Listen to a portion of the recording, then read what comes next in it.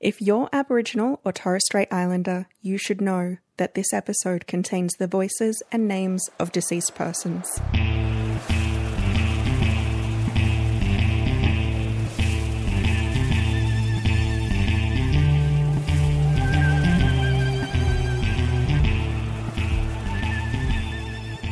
Hi, I'm Tamson Pietsch, your host, and this is History Lab, where we explore the gaps. Hang on, Tamson. What? Don't I get to do that? I thought that was my job. Okay, go for it, Alecia. Great, thank you. Hi, I'm Alecia Simmonds, your guest host. I'm an interdisciplinary scholar in law and history at the University of Technology, Sydney. And Alecia, if she sounds familiar, it's because Alecia appeared in our very first season with her very own History Lab episode, Damages of a Broken Heart. And if you haven't already listened to it, you can go back and get it on all your favourite After podcasts. Listening to this episode, of course. Of course. And we are cracking on with that, aren't we, Alecia? Because we have a brand new season. We thought we'd take this opportunity to go a little bit off script, because that is not what we do at all, and start to dissect the law's way of knowing. So for those of you paying attention, you'd know that this season is dedicated to histories that intersect with the law, each in their own wonderfully complicated and demonstrably messy ways. Yeah, so we know both law and history have a similar obligation in a way to draw the most plausible conclusions based on the traces or the absence of traces that are left behind. And because Alecia straddles both these worlds, both the legal and the historical realms, Interdisciplinary, quite, we wanted to get you involved. Thanks. So can you maybe say a little bit about how the law relies on traces and how this differs, say, to the way history relies on traces from the past? I think in order to answer this question, we need to go broad, and we need to begin by outlining what the differences are. For instance, with law, words have a very different meaning. When a judge makes an order or delivers a judgment, someone could potentially go to prison. They may lose their money, they may lose their house, their family, or in some countries they may lose their life. This is based upon a word, words or phrases that are uttered. So to that extent, law sort of takes place in a field of pain and death, and legal words have coercive effects. Sounds dramatic, but it's true when you look at it. You know, it's a very violent kind of language. So they have like power. Coercive effect, Power, absolutely. When an historian writes a book, and this is not to undermine history at all, but it doesn't quite have the same. Effect. For the most part, they're going to contribute to knowledge. They may shape notions of identity, of nationhood, democracy. In some instances, their knowledge may be incorporated into legal knowledge, but that will always be on the law's terms, and nobody is really likely to lose their life or their liberty as a direct result of something that you find in an archive. And to that extent, going back to your original question, the standards of proof and the needs for traces or for certainties are also higher.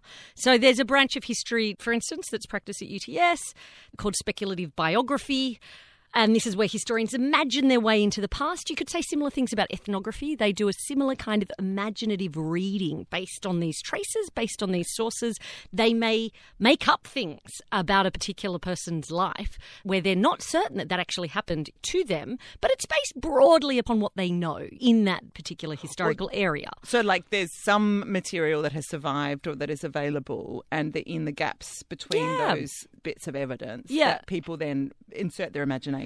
And they say that this is important for an empathic understanding and empathic relationship with the past, that you need to do that because the sources that they're dealing with often, you know, with biography are slim, particularly if you're dealing with the poor.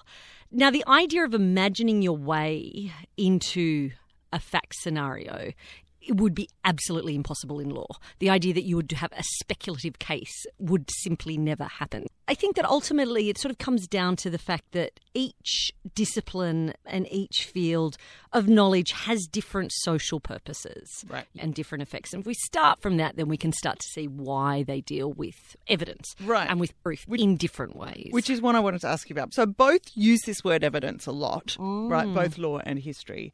If the truth is uncertain often in historical archives like diaries and you know, letters and government documents and even oral testimony, is it harder or easier to find the truth in legal archives or legal documents? When you talk about legal archives, what we're talking about is the writs, the summonses, the affidavits, you get these big bundles that are submitted to the archives, to the State Records Office after cases. And then as historians, you can go and consult those. So they have the appearance of truth, of an authoritative collection of sources or of remnants of the past.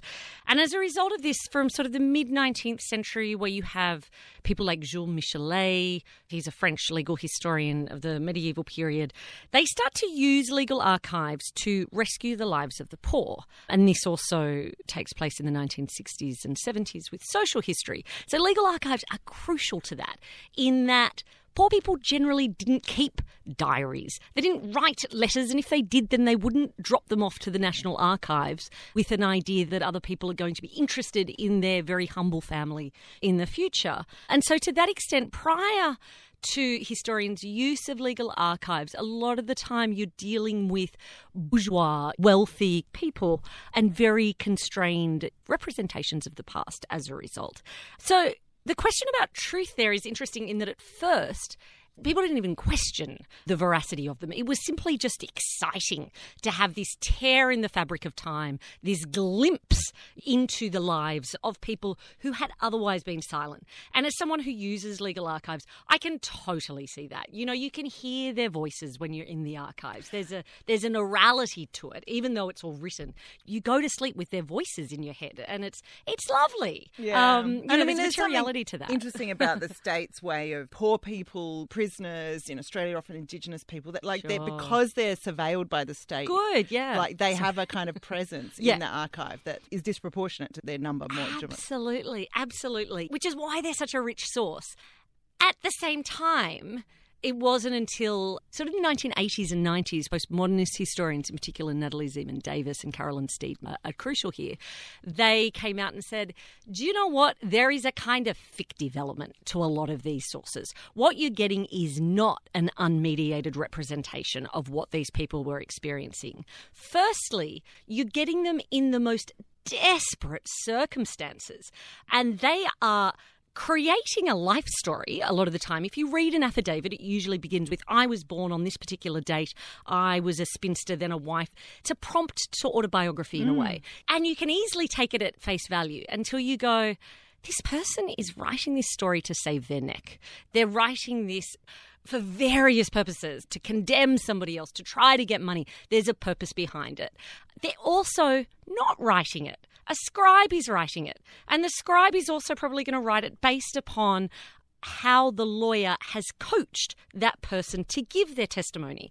Natalie Zemon Davis really pointed out the extent to which you have these stories that are constructed insofar as they are able to fit particular legal categories. They're not these kind of free-form life stories that you might get in a diary or something like that. Instead, you have the crafting and the fitting of a story. For instance, in my cases, she needs to show that she's been damaged. Regardless of how she felt during her breakup, she might have been completely delighted. He might have been a complete cad. But in order to get money, she has to go, I was utterly stricken. I mean, you're saying something interesting here, which is that the law and truth do not go hand in hand necessarily. Not at all. Yeah, I think that the law is sometimes the worst place to look for the truth, or is certainly not the only place. And I think that that's definitely there in sexual assault cases. And I think is partly behind the Me Too movement.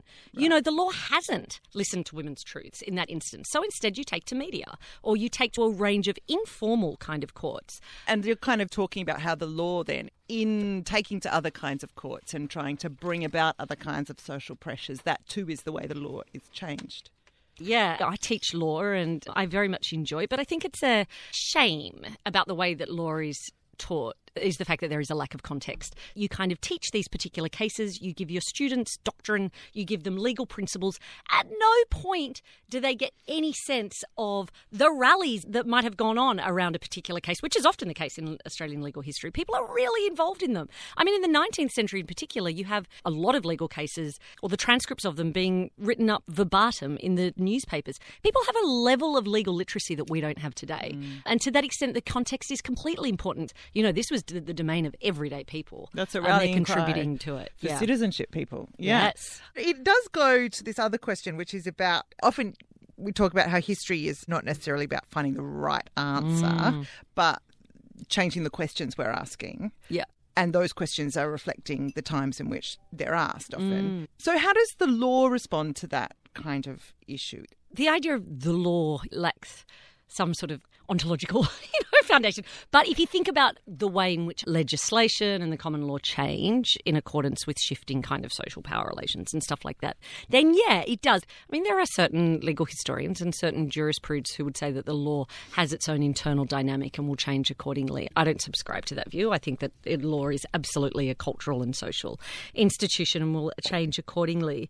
You know, in terms of your question, I think it's best answered through an example. What questions the law considers to be important or which are even permissible. And it's a good example of that is obviously sexual assault, where firstly, you have the fact that women's testimony from the outset is not trusted. It's stated very explicitly in Lord Hale's dictum, which is the 1736 judge who said, these cases, so often they're lying.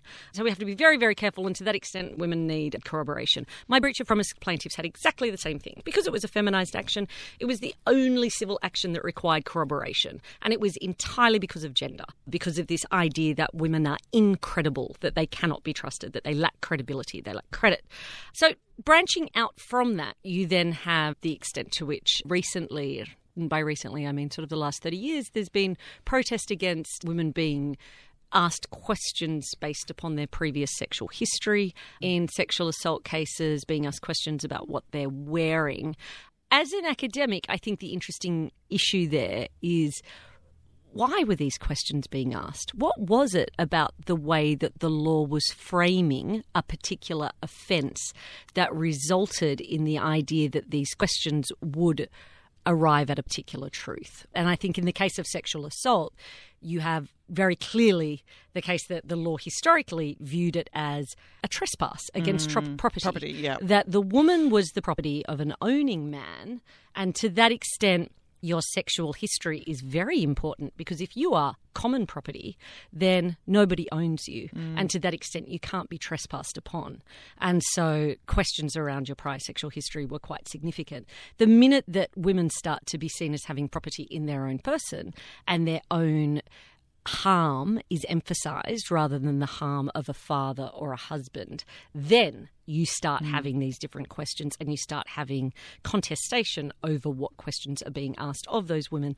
And on top of that, the kind of trauma that results, from that, the extent to which these court cases re-traumatise women who have already suffered harm. Yeah, right. So that framing question, which is deeply contextual and historically specific and changes, is in some ways a parallel to the kind of framing question that historians also Yeah, the difference is, I think, that law is always dealing with categories and elements. You tick them off. You have to prove these particular elements in order to satisfy the commission of a crime, or, in order to win, basically. So that really constrains how you can know and what is important to knowing. Everything outside of that is kind of shorn away. So I think that's really interesting, and that's why legal history is great, because you get both. You get the wider context as well.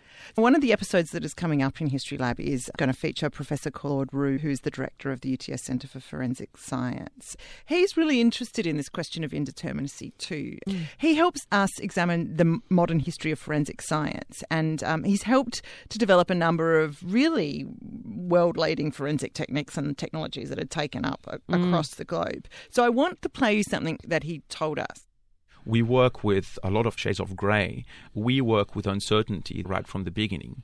And I guess a big characteristics of forensic science and of a forensic scientist is to be able to manage that uncertainty properly and express that uncertainty appropriately and as clearly as possible. I find this really interesting. Obviously, forensic science is used regularly in the courtroom, but Claude's saying here that he believes that forensic science, its reliability is dependent on the question that you're trying to answer. And this means that asking the wrong questions will undoubtedly deliver the wrong answers, even if the best and the most fully validated forensic method is applied. Given Claude's theory, how good is history and the law at expressing uncertainty? Good history, I think, is a lot better than law at expressing uncertainties. Good history will always say that it's provisional in any case, but also that it accepts that it is a humanities rather than a science, that it's a process of interpretation rather than an exegetical extraction of particular truths from a text. Are you saying that the law will never admit that it's provisional? No, not at all. I think that what's interesting with the law is that you have these two levels of understanding of it. On the one side, you have principles like the rule of law, and you have popular perceptions of law, which need it to claim its certainty. Otherwise, you don't send someone to prison. You don't have these kind of dire consequences. It has to make a claim to that. At the same time, we're also quite au fait with the idea that you can have 7 dissenting judges. You can have a range of different interpretations. You've always obviously got to have a majority, but they can offer very different arguments about what comprises the law. When you're working with it, you see just how much uncertainty there is in it. And there needs to be as well, otherwise it's not going to change and it's not going to be relevant to society. Do you think, Alecia, then there's a historical way of knowing that's different to a legal way of knowing?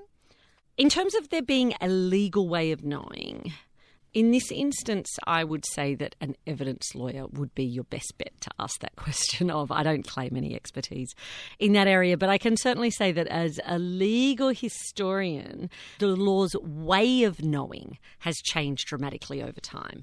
And I think that's really interesting and not something that law students are certainly taught throughout their degrees. So as an example, for most of the 19th century and prior, plaintiffs and respondents in civil cases were not allowed to give evidence in their own cases, which goes against completely our idea that your proximity to a particular event is a guarantee of your veracity or a better quality of your truth. And they were incapable of doing that because it was thought that the risk of perjury was just too high for those directly involved. So in breach of promise cases, you'd instead have gossiping neighbours stand up and say what they thought was going on in the most intimate of affairs. Love letters, gifts, all of these things would step in. So these rules were partly about the relationship between credibility and credit, which makes sense. What do you mean by credibility and credit? I mean that your capacity to be taken seriously and to be considered credible in court was dependent upon your credit. There was a property requirement. Was there? So there's a property quality for the franchise and for the jury, juries. Absolutely. For some time, that expands, like it changes throughout the 19th century and it follows the franchise generally for voting. But no, absolutely, you needed property. And this is also why you read any legal case. If you have someone poor, they will always have letters of credit. So again, I'm using in that sense of the word letters of credit from people who are wealthy. We still do today. You ask someone to be a referee, you'll generally go for the person who is highest up in your particular field. We still have it, but this was much more pronounced. Obviously, women being unable to own property in the 19th century, in fact being considered property of their husbands if they were married, lacked credit completely, as did the poor, as did Indigenous people. So what changes is that the rules of evidence change in accordance with democracy, really. You start to have this opening up of who is allowed to give evidence. And as a corollary to that, you have a closing down of what constitutes evidence, what constitutes truth.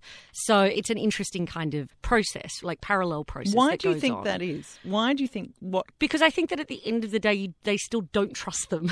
I think that it's that, and I think that it's a big question. It's less a part of the weave and the fabric of society. People don't just turn up to court to watch a court hearing in the same ways you'd go to the pub, which is what people are doing in the 19th century. So I think as that happens in a Weberian sense, I think it becomes bureaucratized and it becomes, we love him. But I mean, what we've been getting from you just now, I've realised, is a historian's take on the law. Totally. So all of this talk about the societal embedding of what counts as authoritative is a way a historian thinks. Yeah. It's not necessarily the way a lawyer that is arguing a case in the High Court this afternoon would think. Yeah, which is why I did begin it with ask this of a lawyer. Yeah. No, but rather than a legal historian. Yeah, I don't think that I could give a good answer on what is a legal way of knowing, nor do I think that there is one answer. It's going to depend upon which particular area of law.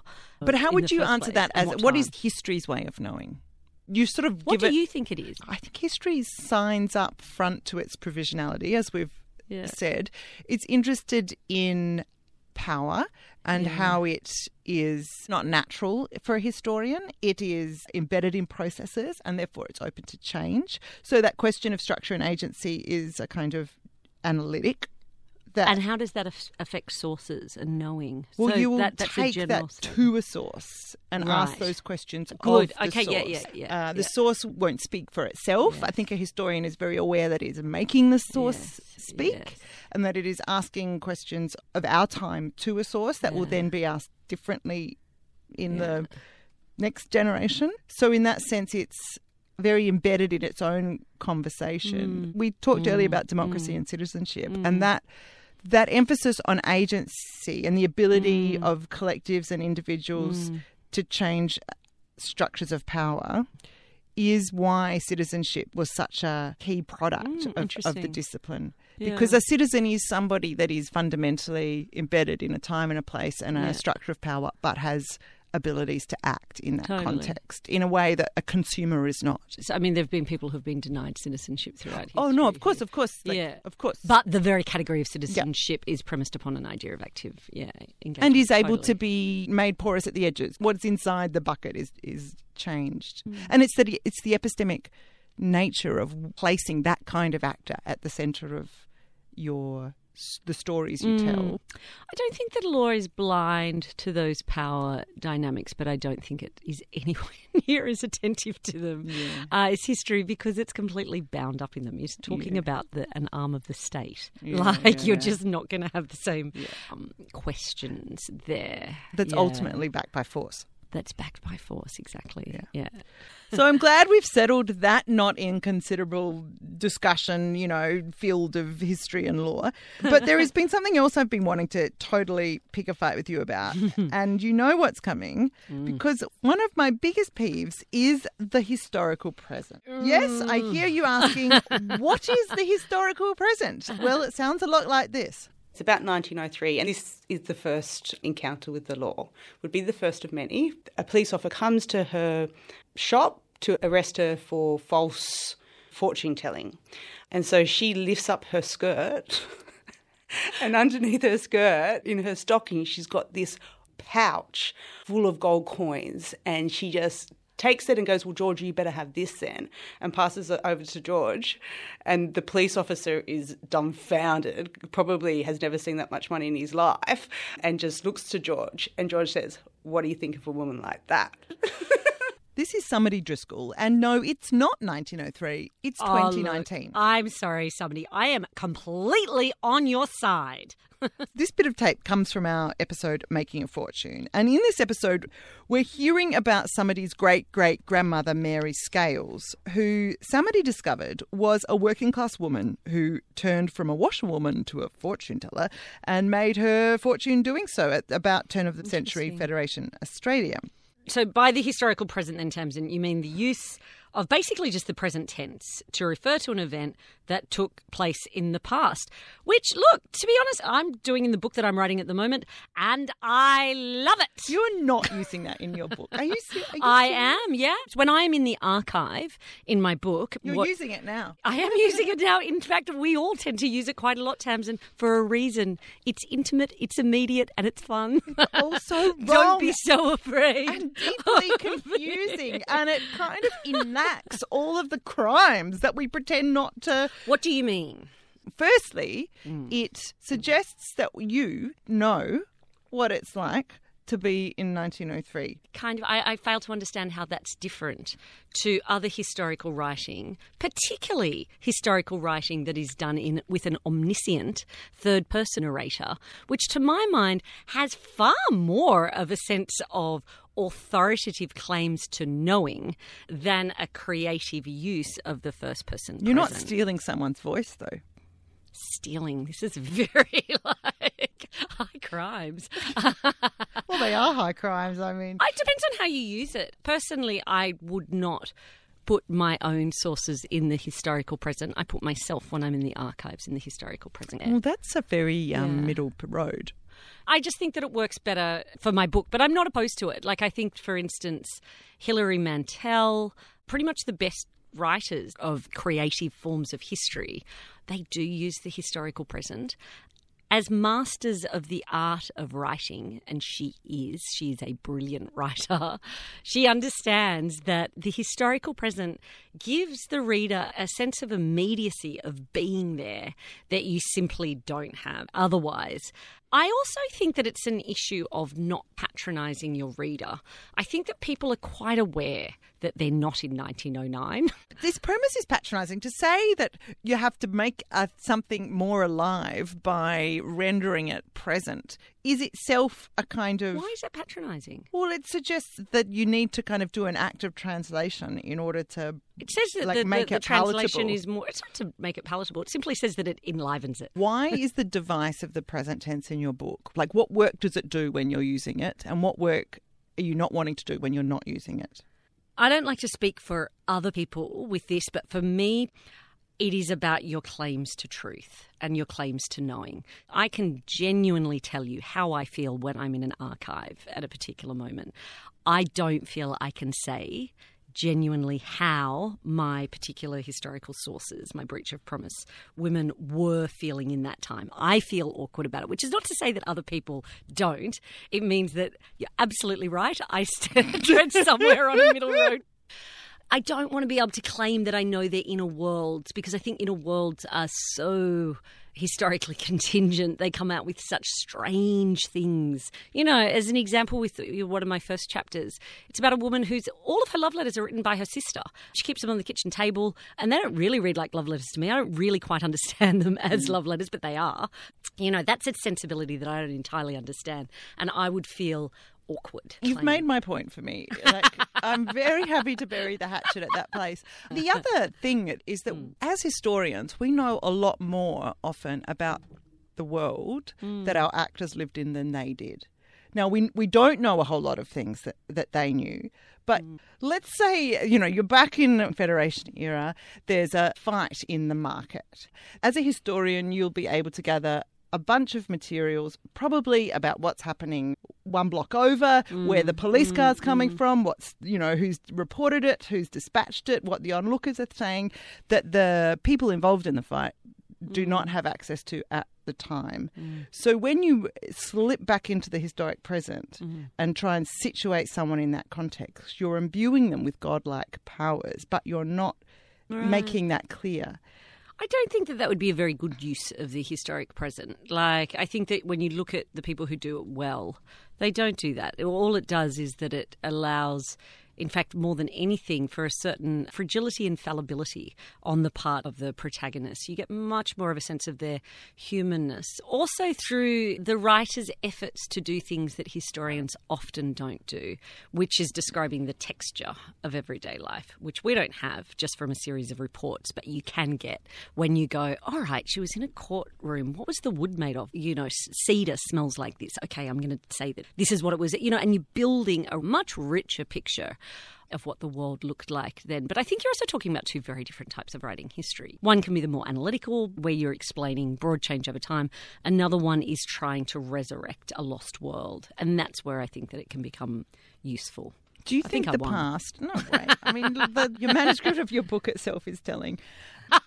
But I see that you want to bring this cordial duel to a conclusion. Yes. Since you're the guest host of this episode, would you do the honours and tell everyone what they can expect to hear later this season? Sure, I would be delighted. Next time on History Lab, we revisit a theft of the most intimate kind that was said to be sealed by a thumb mark and was later settled by the courts. It was known as the Cubillo and Gunner case. The decision a devastation for those determined that justice would be theirs. After sitting for 107 days, Justice Maurice O'Loughlin dismissed the landmark compensation case based on claims relating to the removal of 2 children from their Aboriginal communities. In Mr Gunner's case, the judge accepted his mother's thumbprint as evidence that she had authorised his removal. And we'll also be hearing more from our friend Professor Claude Roux on the history of modern forensic science and the Lacardian theory. Every contact leaves a trace. Chaque contact laisse une trace. I can't wait Thanks for joining us on this bonus episode of History Lab, and a big thank you to my brilliant co-host, colleague and confidant, Dr Alecia Simmonds. History Lab will be taking a break over the Australian summer, but we'll be back in your ears with our second episode, Making a Fortune, on February 4th, 2020. Set the clocks and have a safe and happy holiday. Okay, and how do I take this thing off? You got to turn the volume down. History Lab is made on the lands of the Gadigal people of the Eora Nation, whose land was never ceded. Our award-winning podcast is a collaboration by the Australian Centre for Public History, Impact Studios, which is a new audio initiative at the University of Technology, Sydney, and our media partner, 2SER.